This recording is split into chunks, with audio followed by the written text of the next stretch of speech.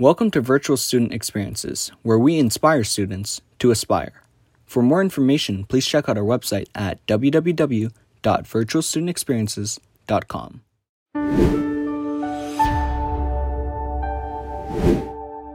Hi everyone, welcome to the Virtual Student Experiences Medical Spotlight. If you're new to our program, Virtual Student Experiences is a pro bono initiative spearheaded for students by students. The goal of the VSC is to give students around the world an opportunity to hear from professionals in their career industry of interest in a friendly and casual setting. So for students that know what they want to do, the role of the VSC is to encourage, allow, and connect those students with professionals. Through VSC, students are given the chance to decide if their career choice really fits their personality, skills, and overall interests. For students who are ambivalent about their future, the role of the VSC is to give them not only a chance to not only explore, but to discover different career paths and options. To find out more about information and sign up to be notified about our next webinars, you can visit virtualstudentexperiences.com. So before we get started, I just want to go over some housekeeping things. Firstly, I'm going to be asking our guest professional that I will introduce in a second a series of basic questions so you can get a good idea of who he is and what he does. And then after, at any time, if you think of a question, feel free to post it in the Q&A module, and we'll get to it in the later part of the webinar. So without further ado, Mr. Sinkoff is the founder and CEO of the Sinkoff Spine Center, where he is currently a spine surgeon. His journey began at the University of Kansas, where he earned his bachelor's degree in biochemistry. He then went to medical school at the Johns Hopkins School of Medicine. After that, he then continued his honing his skills for 7 years until becoming a spine surgeon at the New Hampshire Orthopedic Center. He moved to the Nevada Orthopedic and Spine Center at the beginning of 2020. He founded Sinkoff Spine Center, which caters to adults with spine issues. He currently holds a position on the board of directors at the European Spine Journal and Journal of Orthopedics for Physician Assistants, and he continues to do outstanding work in the medical field, and we are very lucky to have him today. Thank you, Mr. Sinkoff, so much for joining us today. Thank you for having me. Our pleasure. Could you just start off by telling us a little bit about your career and what you do? So I'm an orthopedic spine surgeon. Basically, that means I went through training as an orthopedic surgeon, typically dealing with bones and joints, and then did further specialization on how to do spine surgery. So all I really treat now are spine disorders in adults, basically anything connected to your spine, your cervical, thoracic, or lumbar spine that requires surgical intervention. I also do some non-operative treatment as well. Awesome. In your opinion, how important is someone's education in high school, college, and even medical school in order to become successful, more specifically, or generally in the medical field and more specifically in the field of surgery? Well, obviously, in order for you to be a successful physician, be it surgeon or any other specialist, you do have to have a basic understanding of what you're doing in your profession. So there's a lot of science involved in pretty much any specialty in medicine. So you do have to have a lot of education in basic sciences.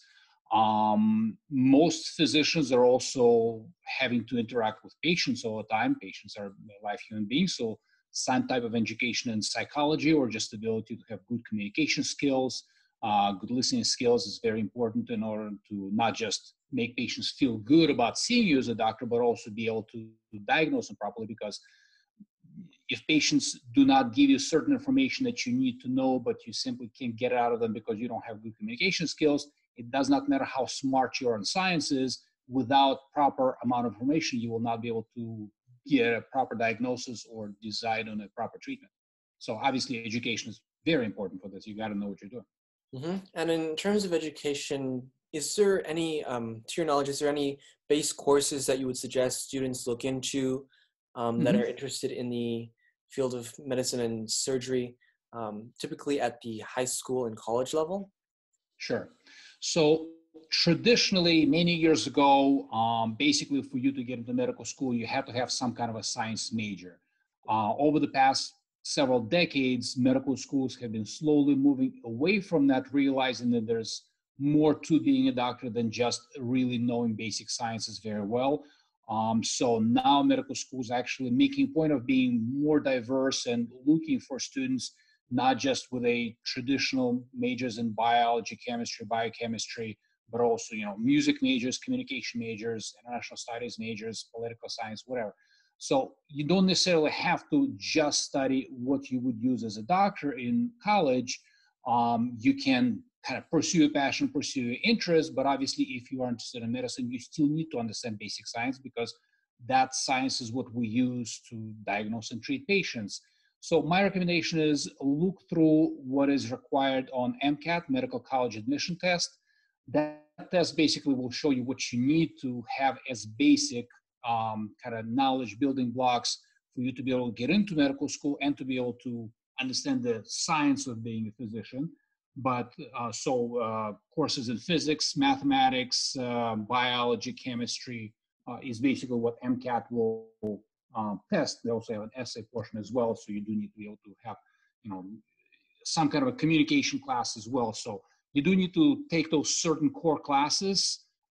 It's easier to start those on a high school level and then continue with them on a college level than to completely avoid them at high school level. So I definitely would recommend doing some kind of sciences. And for most high schools, in order for you to graduate, you do have to satisfy some type of science credit, so to speak, anyway. So most high school curriculums will kind of almost force you to do that anyway. And same thing in college, but you don't necessarily have to commit to a science major, so to speak. You can study whatever you want, so to speak, as long as you still learn the building blocks of understanding the science of human body, so you can become a physician, go through medical school, get into residency. And for students or college students that typically don't have a science-based or medical-based major, is it common or uncommon for them to be able to switch into and get into medical school? I wouldn't say they would have to switch their majors. I mean, most colleges, especially liberal arts colleges, you'll have some kind of a science requirement anyway, and it's fairly easy to take the core classes you would need to take to be able to pass MCAT, Medical College Admission Test, but still take the classes you want for whatever major you do. Like I said, you can be a music major for all the medical schools concerned. If anything, that might make you more of an attractive candidate, because you will be a little bit different than all the biochemistry majors like myself doing an interview and talking about their basic science research in the lab. They do like to have kind of well-rounded physicians. So even those with, basic science majors, so to speak, it is advisable for them to be a competitive candidate to get into medical school, for them to do something that is non-science related and be able to talk about that. For example, I was a biochemistry major. I did a lot of basic science research, not necessarily because I knew I had to do it for medical school. That's basically what I liked. I'm actually interested in that kind of stuff. But I was also a president of the International Student Association. I did a lot of other community and volunteering work. So I was able to show that I'm well-rounded beyond just knowing basic science. For somebody who is a music major, it will be a little bit different. Obviously, they already have that demonstration of them having been a well-rounded person. They instead need to show that, yes, I'm also interested in sciences, so I can actually understand how human body works, so I can still be a doctor, even though I'm a music major. So basically, the advice is be well-rounded. It will help you almost no matter which medical specialty you get into. You need to know basic sciences, but you need to know a lot of other stuff to really succeed as a doctor. And I mean, in your opinion, how difficult is medical school, and what mindset do you have to become a successful medical practitioner? There's really no one answer to that. Within medicine, there are tons of medical specialties which can be very different from each other. You can be a pathologist and actually never interact with patients, only look at samples in a lab or do autopsies, and basically technically don't have to have communication skills for that. You will never get to talk to patients. Some pathologists do, but majority do not. Or you can be a psychiatrist who all you do is communicate with patients, and you do not really get yourself involved in basic sciences much, other than understanding how the psychiatric medications you prescribe might affect the patient, how they would interact with other medications. So there's really a lot of diversity in what kind of a doctor you're going to be. A lot of people don't really know yet what kind of doctor they want to be by the time they get into medical school, or change their mind several times. I have changed my mind several times from the point I got into medical school to the point I finally decided, okay, I'm going to be a spine surgeon. So I wouldn't say there's quite a bit of diversity. Basically, the main mindset is, I know it's a little bit of cliche, but basically you need to care. As a physician, any kind of physician, you are basically trying to help a human being with whatever problems they have.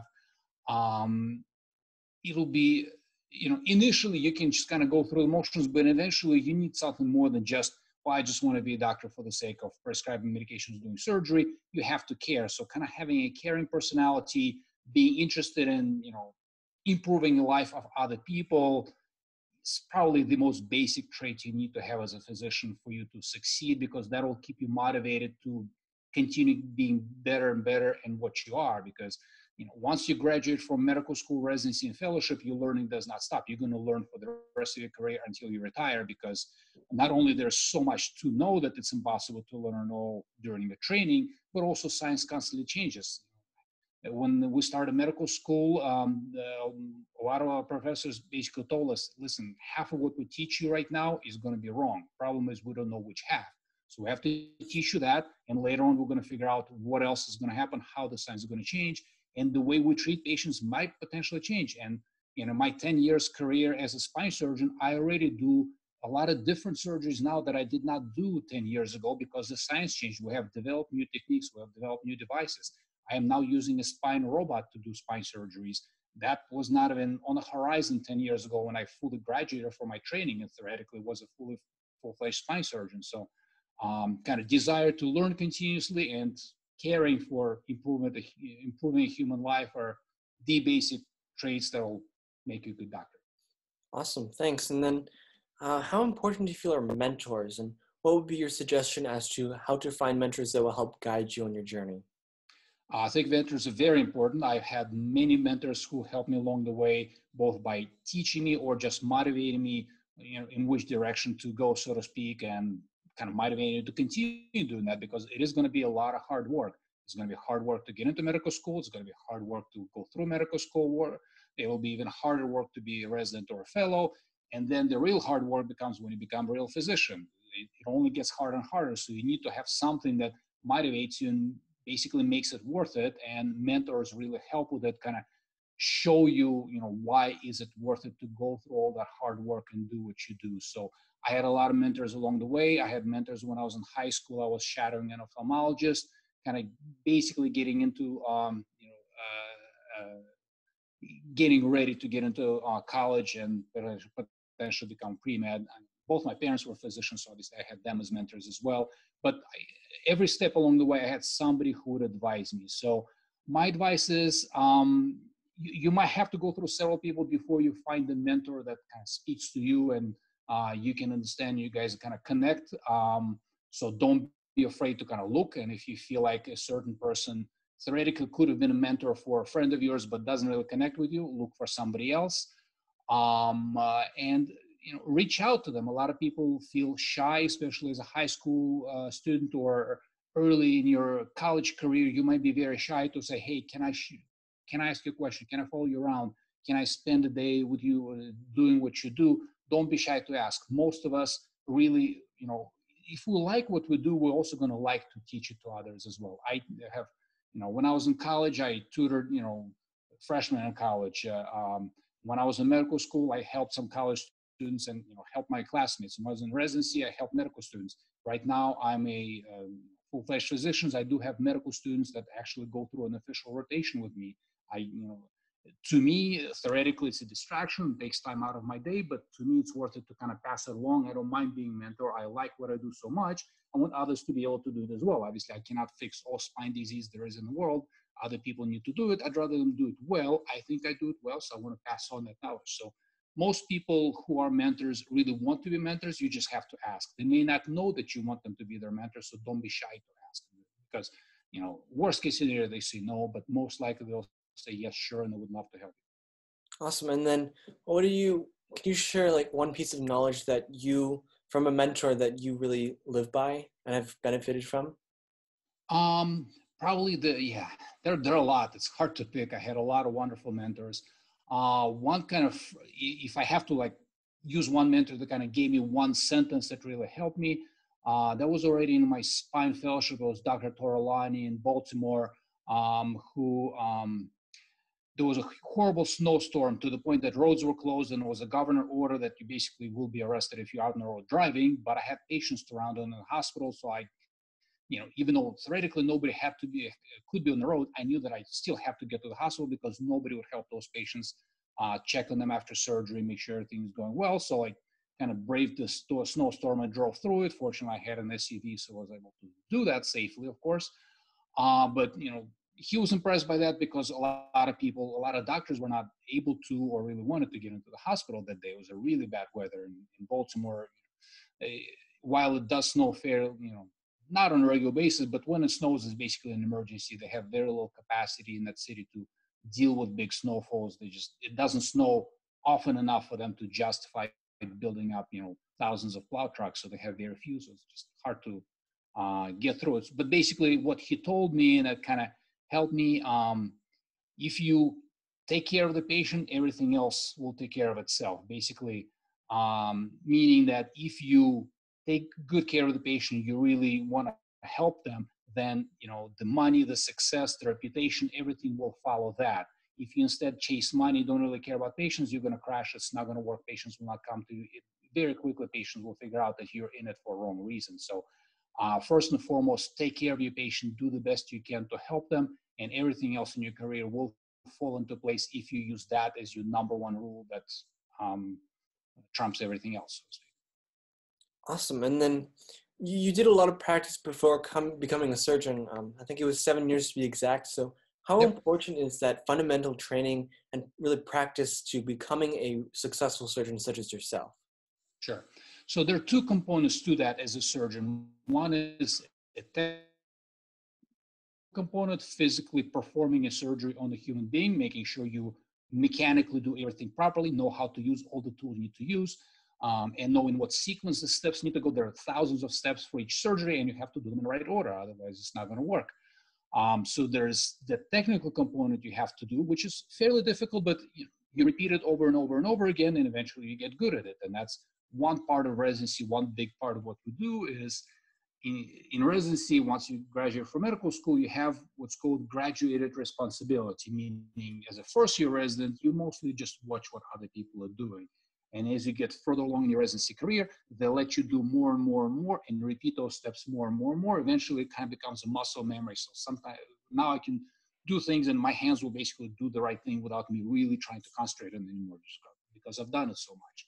The other part of it, and actually more important and a more difficult part to figure out as a surgeon, is to actually why and to do surgery on certain people and not to do surgery on other people, and what is the best surgery to do. That's actually a lot harder because one of our,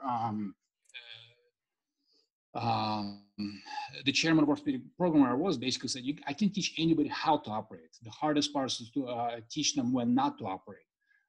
Because as surgeons, we like to operate, we like to do that, but not everybody is going to get better from surgery, and there may be several different options of surgery or which need to be done, and deciding which patient is a good surgical candidate, which one is not, and exactly what surgery to do is actually a lot harder. And most of what we do actually studying is not necessarily studying the procedural steps of surgery, but more of the science of why we do certain surgeons on some people, why we do other surgeries on other people, why certain people, even though they have bad symptoms, we should not do surgery on because they're actually not going to get better and potentially may get worse. That's actually harder and the bigger component of what you need to do as a surgeon rather than just mechanical repetition of steps. And is there a process in which you actually really decide if the person or patient really needs, if the surgery is crucial, or if you don't need the surgery and how to treat them differently? Yeah, so kind of the basic steps that I still use and kind of intuitive for a surgeon when a patient comes in to see, number one, do they have real symptoms, or is it they're just worried about something because their friend told them something? So is the problem they have actually bothering them? That's number one, because some patients come to me because somebody for some reason got an MRI on them on their spine and something looks bad, but they actually have no symptoms. I tell them, listen, while this MRI looks scary, right now you have no symptoms. I cannot make you any better than this. I can only make you worse if I do surgery. So try not to worry about it. We'll just watch it. If something bad happens, we'll have time to catch it. So number one, do they have something that really bothers them instead of just worrying them? Number two, do they actually have a real structural problem? Because you may have the opposite thing, that they have a lot of back pain, but really no significant structural abnormalities in their back that I can fix as a surgeon. I should not operate on those people because, once again, mechanically, there's nothing I can do to them. Not every back pain needs a surgery. So those are the basic steps. Do they have a structural problem and does it bother them? And then most of the time, majority of spine surgeries are elective surgeries, meaning they don't have to be done to save somebody's life. They're done to improve their quality of life and their function. So, but surgery is also one of the most dangerous things we can do to the human body. We actually cut them open, do things to them. Bad things potentially can happen. So you have to justify why you're doing surgery on them. So most of the time, we have to make sure they do what's called failed all non-operative options, meaning we have to try everything other than surgery first and only do surgery if those things did not work, or if their problems are so bad we just cannot even wait for those things to work and we got to do surgery right away. So those are basic steps on deciding if they need surgery or not. Interesting. And then at the New Hampshire Orthopedic Center, how did your education and really years of practice and experience play into your success, and what responsibilities did you hold there? Well, basically, at New Hampshire Orthopedic Center was my first job out of training. So the biggest responsibility was, instead of me kind of doing surgery, but also being supervised by somebody, and if I screw up, somebody's going to hold my hand and help me, all of a sudden I was completely on my own. So I had to use all those 4 years of medical school, 6 years of residency, and 1 year of fellowship, all that knowledge and all those skills I gained to be able to now basically swim on my own and do this on my own. So it was basically very crucial for me to know what I'm doing, because nobody was holding my hand anymore.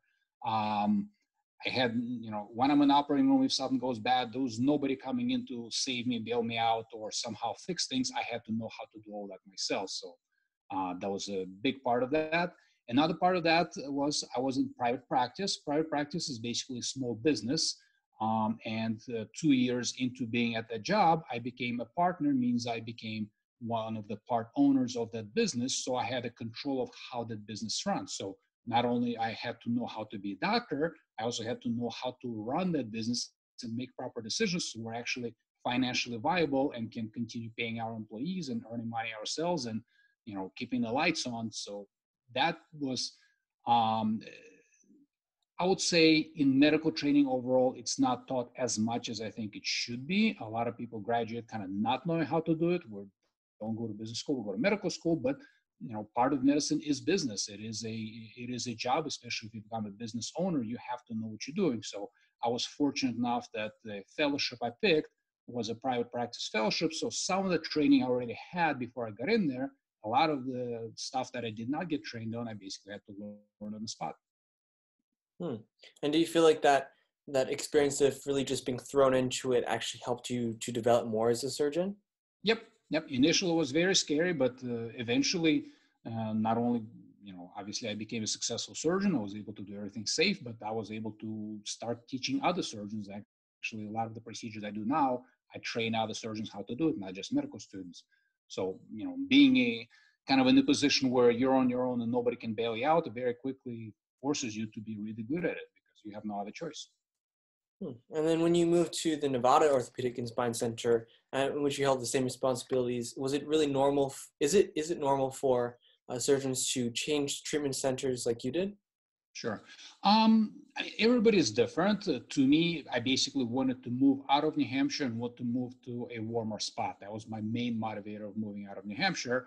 I was 8 years into my practice at the time. I was still, in my opinion, young enough to go to different places and start all over. And that was the decision that we made in 2018 and moved here to Las Vegas. Statistically speaking, a physician, especially a surgeon, probably the same for surgeons as anybody else, but statistically speaking, 50% of physicians will change jobs within the first 2 years out of training. So it is fairly normal for physicians to do that. You make a first choice, and maybe you did not like the job, or maybe you did not like that location. There may be many different reasons for people to switch jobs. it's obviously tough to switch a job, especially when I'm moving a completely different, brand new place. All of a sudden, all the marketing that I did, all the, the patients knew me, everybody knew me in New Hampshire. I moved to Nevada, nobody knows me. I had to start all over. To me, that was worth it because I was now in a location where I didn't have to shovel snow, and to me, that was a big enough motivator to do that. Yeah, that sounds like a good reason. Yep. I mean, then you recently started your own practice, which is the Sinkoff Spine Center. Why would you do that? And since it's such a big risk to go away from a steady job and create Yep. your own center. Yep. They have that saying in Russia, and I don't mean to promote alcohol drinking, but just so take it in context of it's just a saying. Those who do not risk do not drink champagne. So the greater the risk you take in life, usually the greater the rewards. That's basically what it means. Basically, I also was kind of a person who was really strongly independent. And I felt that at that time, I could basically do this on my own. And I think I can do it well enough where I don't have to be in partnership with other people. And when you're sole owner of the practice, you have full control. You no longer have to negotiate with others on how to solve things. And to me, that was a big appeal. I thought I could do it well on my own. I can do it exactly the way I want to do it. I felt that the way I do it is the best way to treat my patients. And instead of having to negotiate with other physicians all the time on how to run a practice, I could just do it on my own. So while it's very risky and we're a very young company right now, and there's still a lot of work, a lot of building to do, to me, that's worth it. This independence, this, having to answer only to myself and nobody else, to me, that's exhilarating. That's something I wanted to do for a long time. It was more just, finding the right time and right place to do it. And I felt like this was it. And I know you touched on it a little bit before, but what do you feel is the attitude of a surgeon, and what values do surgeons usually have? And does that change over time from when you're younger in medical school to when you become more experienced in your field later on?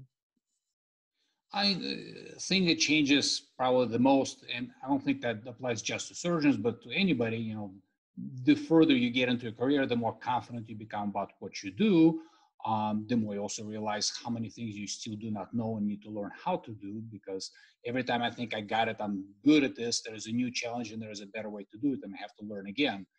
Overall, in terms of attitude of surgeons as opposed to other medical specialties, surgeons are usually the personality of a person who would make a good surgeon is usually somebody who kind of likes more immediate gratification.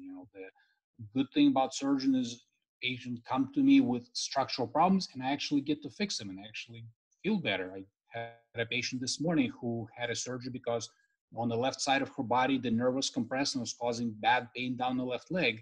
I did a surgery that took an hour and a half. She woke up, the left leg pain is gone. So to me, that's an awesome feeling of this immediate gratification. I fixed the problem. Other physicians may be different. Some physicians prefer more to manage chronic diseases and make sure they don't get too bad. Those physicians typically are more likely to become an internal medicine doctor, where if you treat diabetes, you will probably never going to cure it in a patient, but there is a lot you can do to help it minimize the problems that diabetes causes in your body, but it's more of a long-term issue that you're dealing with. To me, that does not appeal as much. To other people, it does. So everybody's different in terms of their personality, but personality of a surgeon is usually typically somebody who just wants to fix things right now and not wait till years later. And now in our current stage in the world, I mean, with the coronavirus and all, how has that really affected doctors in general, and even more specifically, surgeons such as yourself? Sure. Short answer, really badly. Long answer, coronavirus, obviously this pandemic has affected everybody, not just physicians.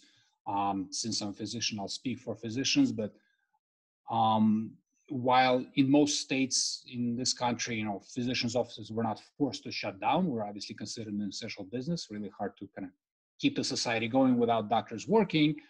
But with that said, still in most physicians' practices, especially private practice, not big hospital organizations, the amount of patient volume went down. And since we get paid per patient seen, so to speak, a lot of physicians have lost a lot of income that they otherwise would have had because there's less patients coming in.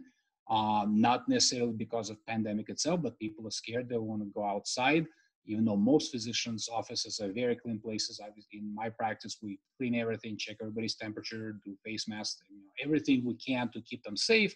But still, it's really hard for a patient, especially if they have underlying medical conditions and are at risk of getting harmed by coronavirus. It's hard to convince them to come out and treat their problems. So unfortunately, we have a lot of patients out there right now who are actually neglecting their health problems and not getting treated because they're so afraid to come out because of coronavirus. So we have that.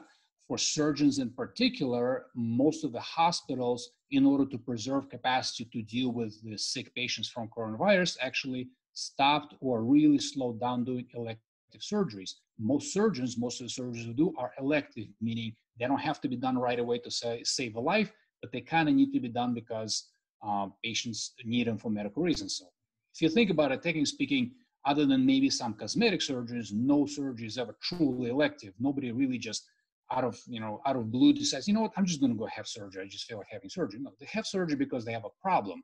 Problem may not be so bad that it's life-threatening, but it's still such a bad problem they're willing to come see a stranger and let them cut them.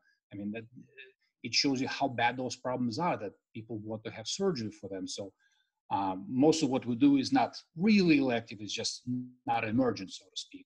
But most of those non-emergent surgeries, when the shutdown started, most hospitals would not perform it. So surgeons whose income is doing surgeries were unable to do surgeries. So obviously, it really affected it. A lot of practices either shut down or really decreased their volume.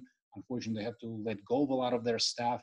A lot of surgeons have either not gotten paid or really decreased their salaries. So, I mean, it affected everybody badly in the world. I can't say physicians are the only group, but it really, that's a group I can speak for. I can definitely tell you that affected us pretty badly. And, we're all waiting and hoping this is going to get better and we can go back to a little bit more of a normalcy and hope for the best.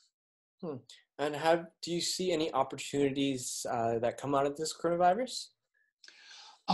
Some. I mean, I guess if you want to seek a silver lining, we're all a lot better now at infection prevention in terms of respiratory infection. We try not to cough in each other's directions. We all wash our hands a little bit more. People are a lot more conscious about that. We're all a lot more appreciative of what we had because, I never knew that not being able to buy paper towels in a store would be actually a problem to have in America. But here we are. It was now it's getting better, but you start to appreciate things that before you really took for granted. So, that's just a little silly example, but we do take a lot less things for granted now that we may have even a year ago. I mean, other than that, obviously, there's far more bad than good that happened from this, but those are nice lessons to kind of carry away from that and use in the future. Yeah. And then in your definition, what is your definition of success? And have you yourself achieved success? Unfortunately, there is really no true definition of success. Success compared to whom? I mean, some people say they're successful versus somebody else. Other people say they're successful if they're fulfilled in life. To me, that's more of a better definition of success, because if you consider yourself successful because you're earning more money than somebody else, or you are doing something better than somebody else, you will always find somebody who's going to be better than you. So, if that is your goal, you will never truly succeed in life. So, might as well not try that, because it's impossible to be perfect. You can only try. To me, success is more of a personal fulfillment. Do I like what I'm doing? Do I wake up in the morning saying, okay, I'm actually excited to wake up and do that? And I think I have achieved it and have been kind of living that success for the past 10 years. Maybe my situation is a little bit more unique. I wanted to become a doctor since I was 5, so I really never, imagined my life to be any other way. So I am living my dream, and I can't imagine, better than that. And I can't say that, being a doctor is all there is to life to me. My other, probably even more significant part of my life is my family, my wife and my kids. Having a loving family around you, to me, is another huge success that, makes the life worth living. And getting up in the morning and going to work, even when, I have to get up at 4 o'clock in the morning to reel around and go do stuff. So those are two big components. You want to be fulfilled both professionally and personally. If only one of those is present, it's hard to consider yourself successful because, with most human beings, you kind of need both. That's awesome. And then, in your opinion, what are the top maybe 3 skills that you use every day that an aspiring surgeon should start to develop at a young age? Sure. So I think the biggest one is caring. You have to care about human beings in order for you to be successful as a physician. You have to be wanting to help because that's what's going to give you fulfillment and motivate you to do everything else. The other skill probably be more communication skill. I am a surgeon who does, once again, elective surgeries. Patients come to me scared, in pain, and with a lot of questions, with a lot of mistrust, understandably so. I have to not only tell them, hey, you need surgery, but I also have to explain it in a way that they understand, in a way that makes them not too scared about surgery, in the way they realize what the risks are and are willing to take them, to reassure them if things don't go the way we want it to go. So communication skill is very important. And then obviously, the clinical skill, the scientific knowledge of what you're doing, you can't understate that. While you can be a music major in college, you still have to really understand your biochemistry in order to understand how medications work. You have to really understand your anatomy in order to be a good surgeon. So all those, you still need to have that scientific background, the clinical skills of being a doctor. And then in terms of colleges, I know we've talked a little bit about college and stuff, but in your opinion, what are some of the top colleges that you would recommend to students to actually go into the medical field? I really don't think there is such a thing as a good college to become a doctor or a bad college to become a doctor. I have personally known physicians who went to Harvard undergrad, and I don't think they're very good doctors. I have known doctors who started at the community college and are now excellent doctors, and I would trust them with my life. So I don't think college matters that much. Obviously, some are more prestigious than others, but I went to University of Kansas.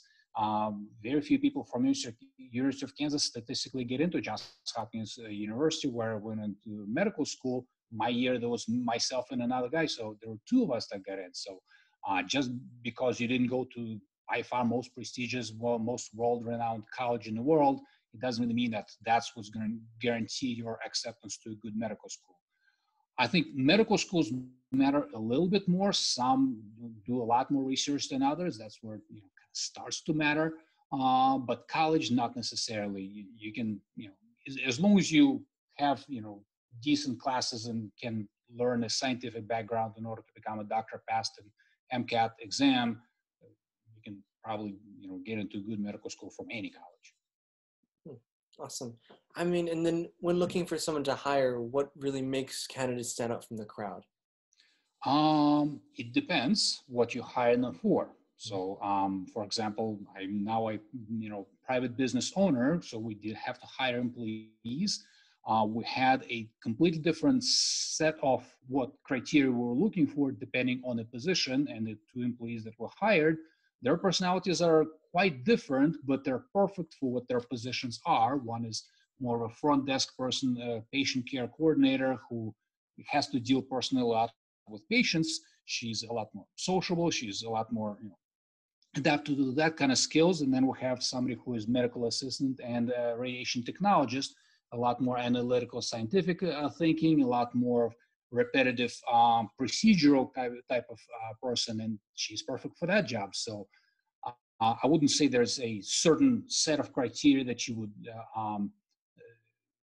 always look for. I guess with exception being, in my opinion, motivation to do good work matters a lot more than experience of past work.